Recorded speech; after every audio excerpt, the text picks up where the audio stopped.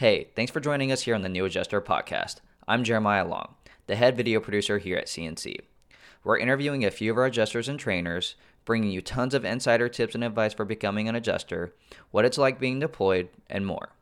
We hope these interviews will help you launch you further into your career as an adjuster. Also, be sure to check out our official YouTube channel at Catastrophe and National Claims. There you will be able to watch the full episodes and the shorter clips of these podcasts. Hey ladies and gentlemen, this is Chris Fowler back with part 3 of the Adjuster series to answer any questions about adjusting that newcomers may have. And with me today, again, is David James with CNC and in charge of training. And we've got a few questions that we've sort of talked about, and we're just going to jump right into it. So one of the questions that we receive a lot is, or that we see is, what's the difference between a daily and a CAD adjuster, or which one is better? That's a good question. It really, especially coming into it new and not having any experience. So,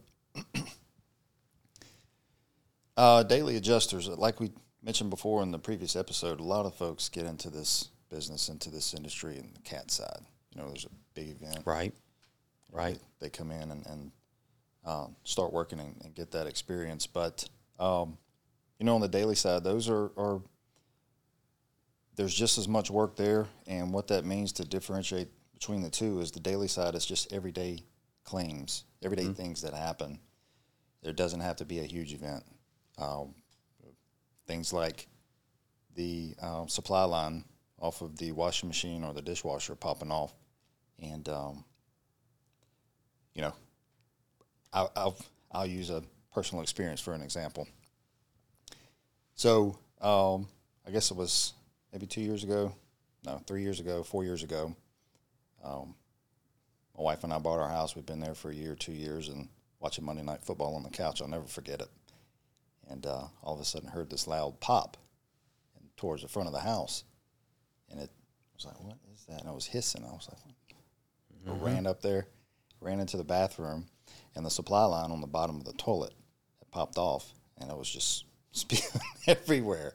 So run in there, turn the valve off, and clean everything up. Thank God we were home, because if you think about it, most folks are, some folks are not home. We're here at work. Right. And what if it happened now? By the time I get home, there's probably water pouring out the front door, coming out. So those are things that happen every day, daily claims.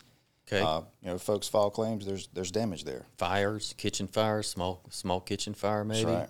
Things like that. Yeah, there's it happens. Grease fires get out of control, and for whatever reason, the severity of it obviously depends on the situation. But you've got that, and then overflow. You've got 4-year-old that likes to stuff things in the toilet that don't go there, or hide them, and on accident. Things happen or whatever. So just different situations like that. Okay. Of course, the CAT side, you've got big events, hurricanes, right, wildfires, right, tornadoes. The recent events, unfortunately, this happened here within the last week, couple days. Those are the differences between the daily and the CAT. There's just as much work on either side, really, if you ask me. You think so? Mm-hmm. Yeah. Okay. Yeah. So let's I know you asked me which is better. I'm not going to say that one's better than the other. I will say that, of course, as far as the CAT side goes, we work the claims. We want to work them as quick as possible, getting it right, being efficient, and doing everything right. Of course, once those claims go away, there may not be any more work, But there's always daily claims. That's right. There's always daily claims. It's happening. There's things happening all the time. But it's really, is it possible to do both at the same time? That's a good question.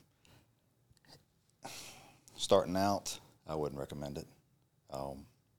But I really wouldn't recommend it at all. But unless you're just a, Superman or a monster at it, it's just hard. I don't know. Some folks may be able to manage it. Some folks, can. It's just a matter of preference. But, you don't want to put too much on your plate because we ultimately want to take care of the customer. Yeah, and that's the thing with catastrophes is that you may get 50 or 100 claims. And if you have a daily claim that's in a different state, then it's very difficult to get back and handle that. And on the flip side of that as well, with daily claims, you probably don't get 50 or 100 all at one time. No, so,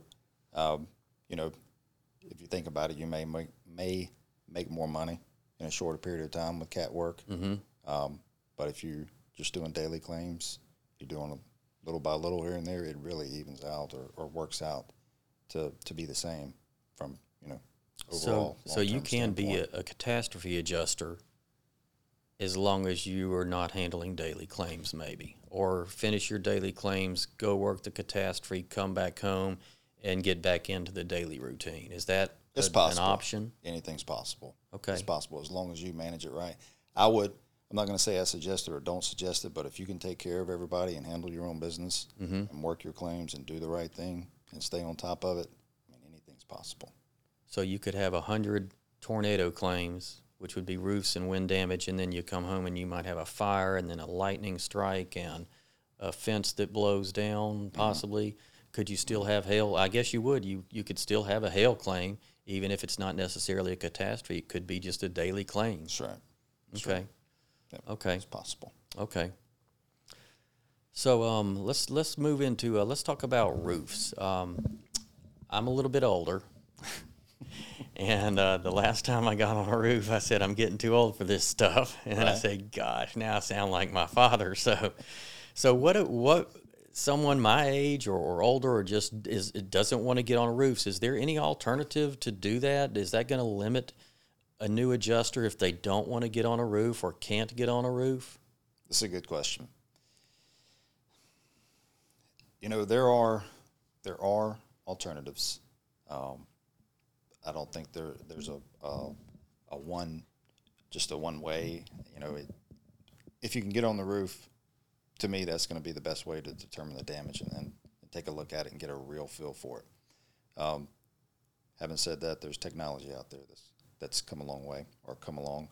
And, some folks really during catastrophic events, there was so much damage and so much going on to where accessibility was an issue to where drones were used. And they would fly the drones over the roof. And that's acceptable? And it can measure the roof and take pictures of the damage? It can take pictures. I don't know about measuring the roof, unless there's something out there that I don't know about from a drone standpoint. Well, hover, right? Yeah. Or some of these other As far as that, I was sorry. I apologize. I was talking about me just getting out of the truck and flying the drone over the roof. Oh, okay. You flying the drone. Okay, okay. Yeah. Well, yeah, it that won't makes take sense. measurements, but you can look at the roof. But there are other avenues like hover, like you mentioned. I've actually used hover on my home just for measurements, and it's a great tool. Eagle View, satellite view. Those measure your roof.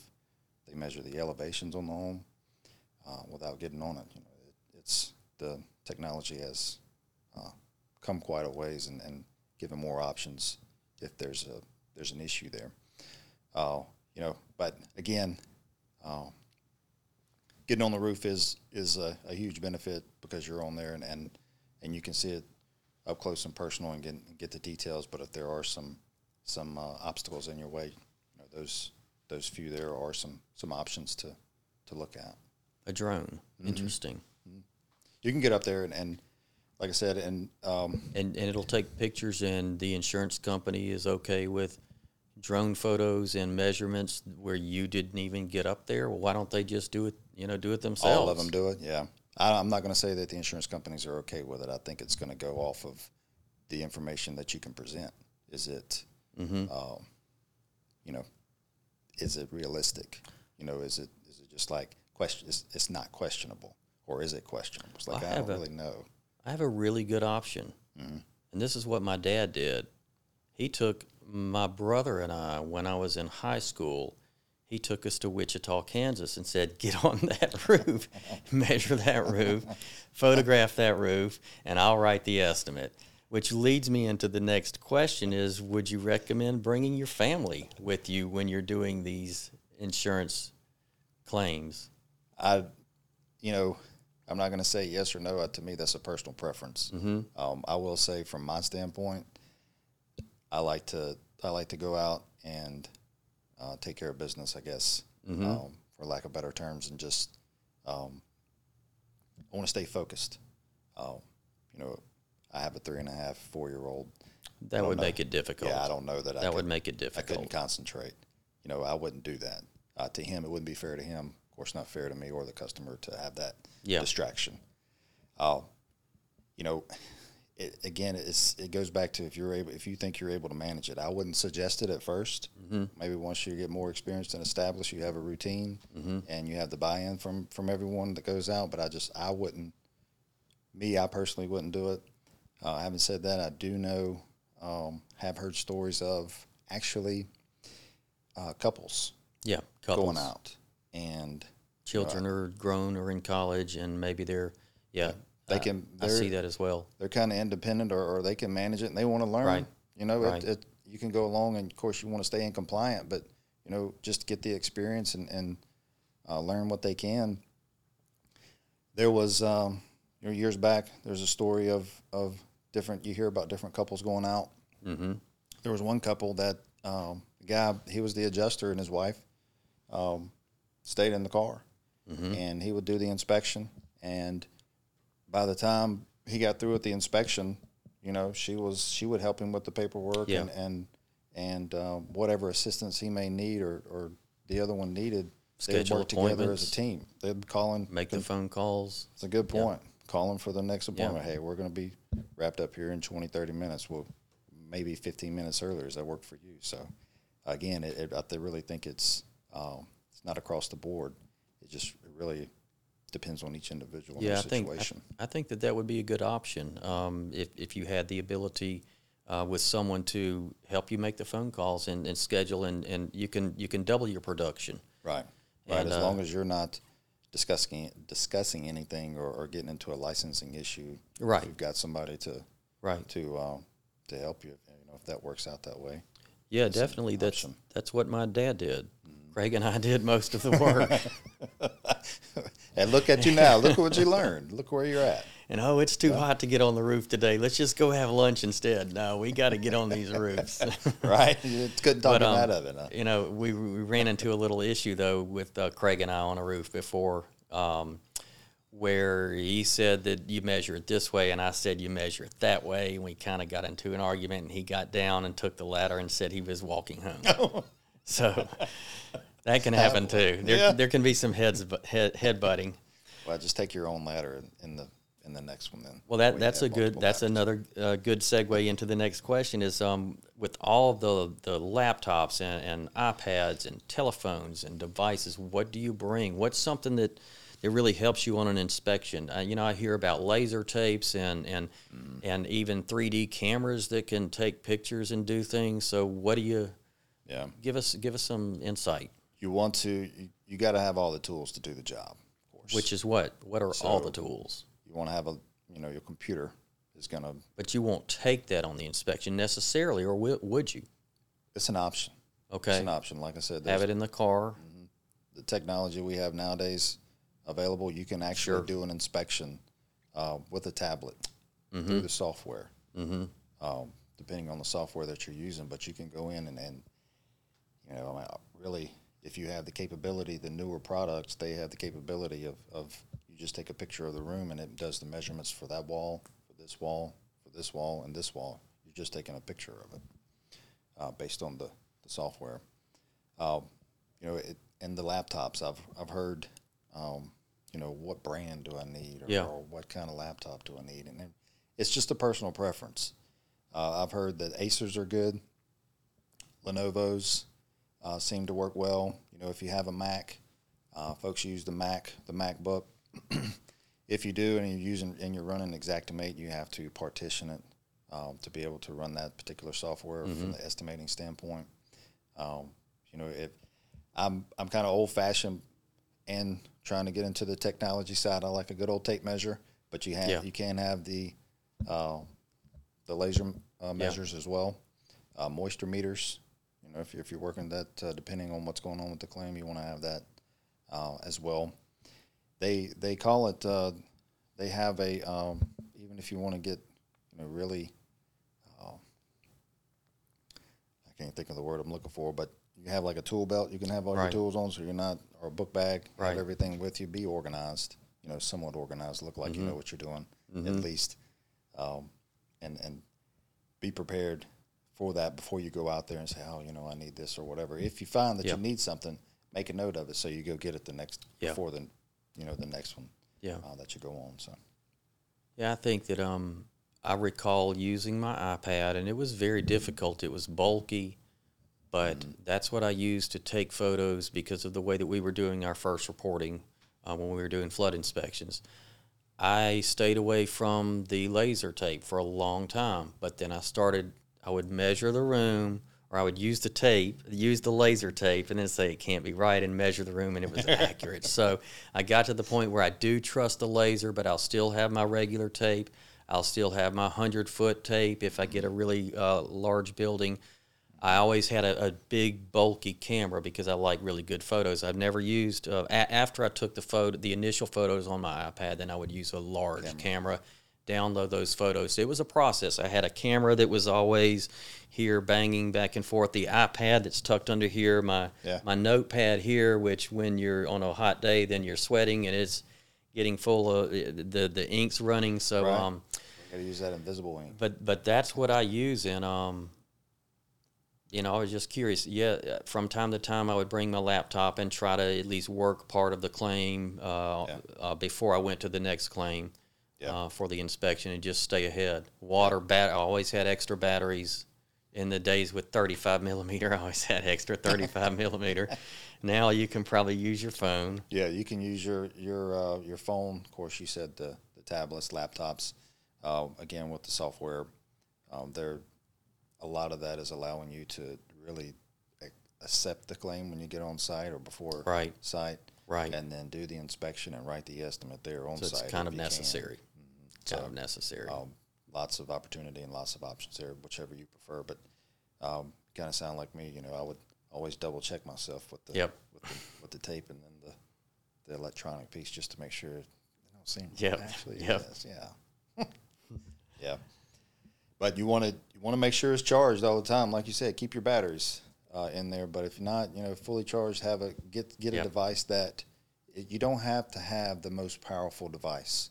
You know, something in the mid range as far as processors go, and you want to have the memory, but you want to stay charged. You don't want to run out of power in the middle of doing inspection. That's just as important, if not more important, than the performance. It seems like you would need a very large memory and fast processing, so you wouldn't want to use a computer from 10 years ago. You would want to get a good, decent, maybe even talk to the IT team, and ask them, you know, what do I need? Because I know that Xactimate takes up a lot of space, and Xactimate. So we'll move into that next. That Xactimate is the estimating program that we use.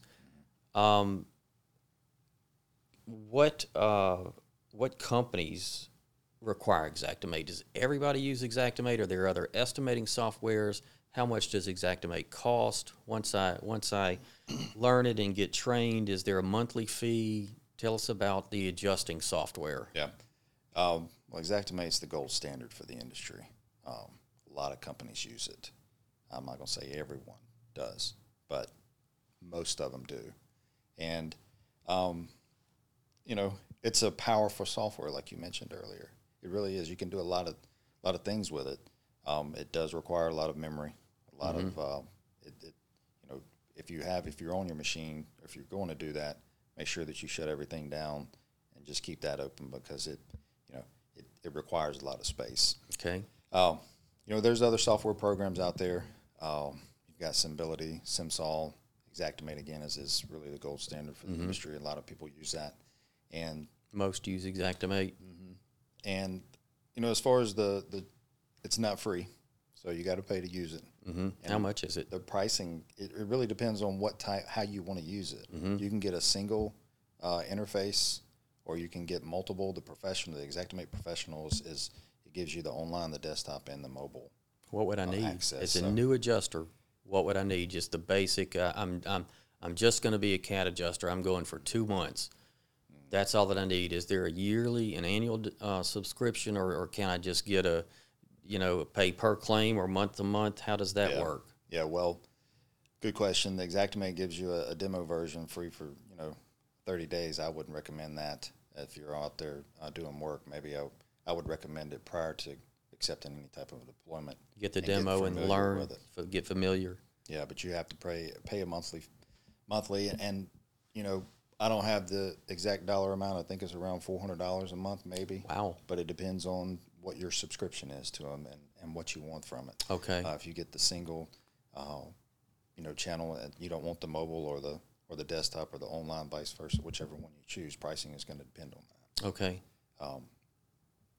But I would out there Xactware, they will give you a demo version for 30 days to try it out, and I highly recommend that. Okay. If this is what you're wanting to get into. Okay. To learn about it. Where does everybody stay when there's a catastrophic event?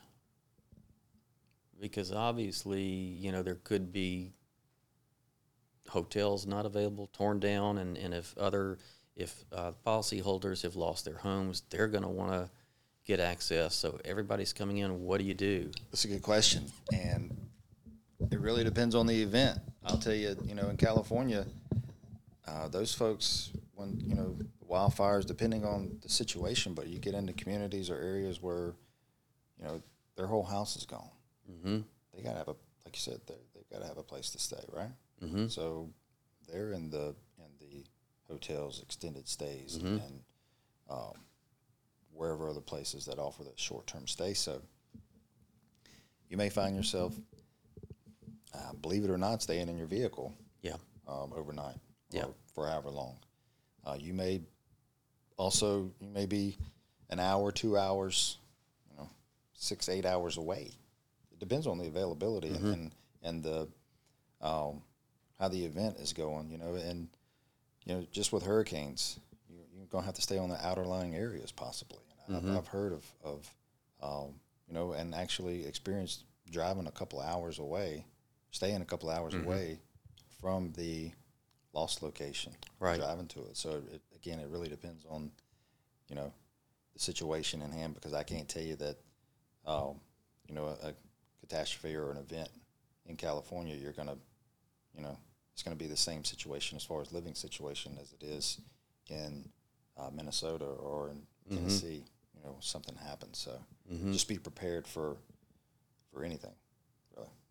Yeah, many of the storms that I've worked would be a 2-hour drive going in and then 2 hours coming back, and then there's all of the traffic because everybody's trying to do the same thing, get to the area. You have your first responders, adjusters, contractors, and all of these resources are being taken up as far as lodging. Right. So hotels can get expensive. They can. And then some people, like you said, have stayed in their vehicles until they could some have purchased RVs, mm-hmm. campers, but still those camping grounds may not be readily available or easily available, and you still have to have a vehicle. You can't necessarily drive your camper up to the lost location. No, so, you don't want to do that. So your options are really a hotel, your car, or an RV or camper. Right. And when you mention that, when you say that, you want to also explain that to the policyholder and the insured too. Mm-hmm. Of course, you're sympathetic and empathizing with them, but you also want to explain that I'm 2 hours away. There's nowhere else to stay, so I'm just letting you know that this is why I can be there at this time. Or just get up earlier. Get up at 3 and just be don't here. sleep at all, here right? at the crack of dawn. Be here at sunrise. Which, that's what Hurricane Katrina. That's what I did. Fortunately, my home is in Mobile, so I was able to stay here. There was no place to stay in Mississippi, anywhere in New Orleans, and I would, get up at 5 a.m. and I'd go pick up people's mail for them that were having mail delivered to Mobile. I'd take it to them in Biloxi or wherever, and here's your mail, and let's do the claim now, and then fight the traffic going home, and I would call Craig and be like, "Are you stuck in this traffic too?" Yep. 5 a.m. Here we are on the bridge, stuck in the traffic. Wow, you would gift their mail. That's world-class experience right there as far as customer service goes. That's For sure. yeah, there needs to there needs to be more of that. Yeah. Oh.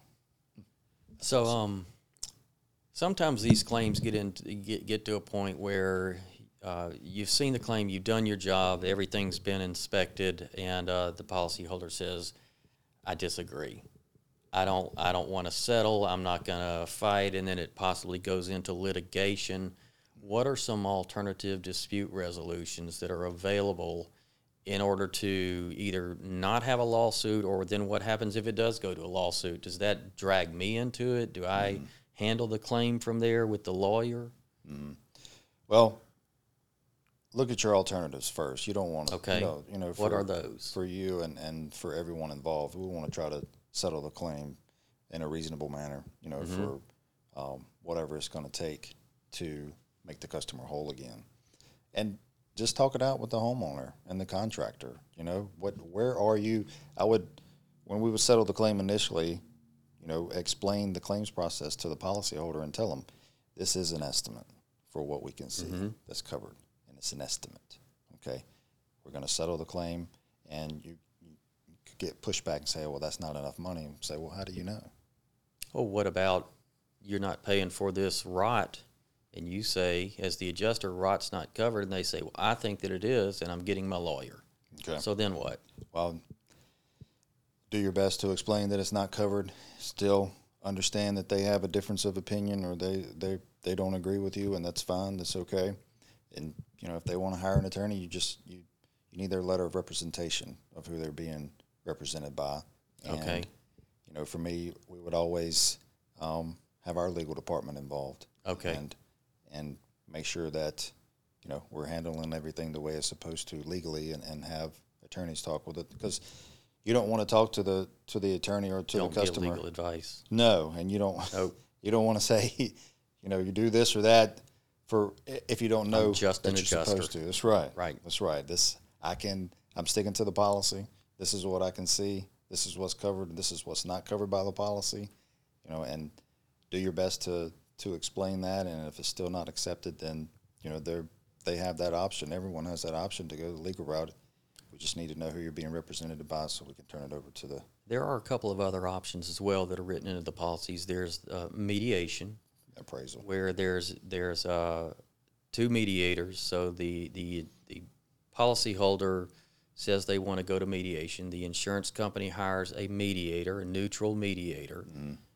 The policyholder hires a mediator, and then there is, well, I say mediator, then there's an actual mediator that hears both sides of the case and then tries to negotiate it out. And a lot of times that can get resolved because the insurance company maybe realizes the potential of it going to lawsuit, so they may pay a little extra, or we're gonna do this. But there's always a settlement where, okay, we're done. This is it. You can't come back and file a claim anymore. Right.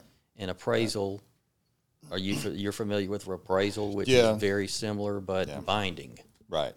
And you get somebody, like you said, an uninterested third party to hear both sides of it, and you just try to work out the differences and come to an agreement to where everyone can move on. The goal is to get the policyholder back to where they were, and if there's some differences, let's talk about them and iron them out so we can finalize it, and you can move on with your life pretty much and put everything back together. With mediation, it's not binding. So if the parties don't agree, then it goes a step further. With appraisal, once appraisal is enforced, whatever, if two parties agree that that's what the loss amount is, then it's binding. It's over. You sign That's a letter the end of it. of I have handled some appraisals and said absolutely no, and the other two agree, and it is what it is. Right, So, right. But those are really the options. Hopefully those are few and far between. Right? Not my favorite thing. Yeah. So let's talk about commercial and residential buildings. What's the difference? Do I need to learn about? Will I be handling commercial buildings? Is there anything significantly different? There are. they have a lot of similarities and differences. So when you go into a commercial versus residential, or you look at both of them, they're subject to have the same type of material or building materials in it. Drywall. Some may have metal studs, of course, wood studs and so forth, carpet, drywall, insulation, the ceiling tiles, and lights and different things. There's a lot of similarities, but commercial, the policies are different. And when you think about outside of the policies, when I say a homeowner's out of a home, the additional living expense coverage just comes into play. If the commercial building or the business is damaged, they may have business interruption coverage for that. Okay. No one's living there, so additional living expenses wouldn't come into play. The residential side of it, you've got contents, the unscheduled personal property in the residential. And the commercial, you're going to have merchandise to where inventory you're going to have to account for. So there are some similarities and differences for all of it. Can you get into commercial right off the bat? I'm not going to say you can't.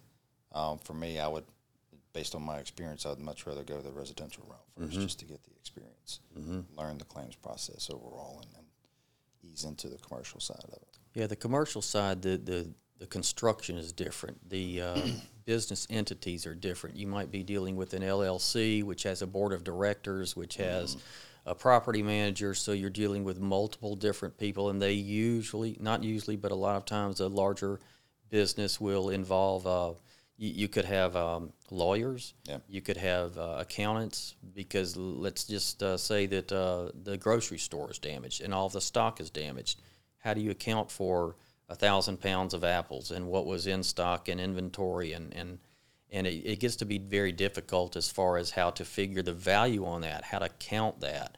Right. And hopefully then they have a ledger or an invoice of where hopefully they purchased that. But it will be a very, very involved claim, not just from the aspect of looking at the building and the different construction and knowing the different techniques involved with commercial property, but the entities and stock. I've handled elevator companies, a funeral home. That was interesting.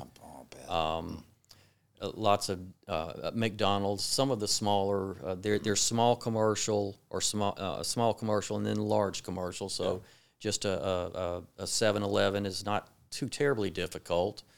But a large warehouse that stores, say, the Harley Davidson shop. I handled the Harley Davidson shop, and that was a difficult claim. I can imagine, because it's not the same bike in the store, right?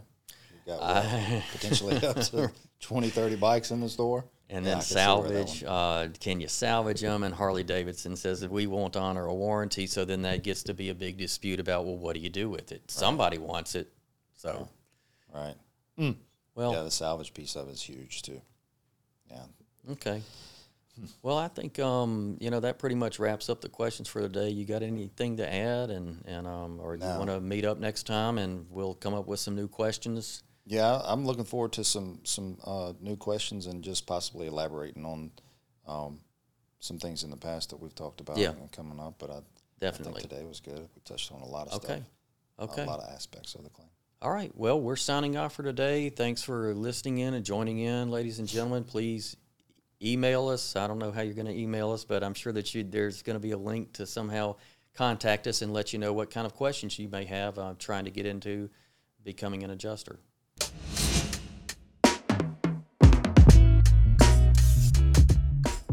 Thank you for listening to this episode of the New Adjuster Podcast by CNC. We hope it was helpful. Be sure to follow CNC to stay updated about all of our upcoming new episodes. Leave us a review on whatever platform you're listening from, and we hope to see you again soon.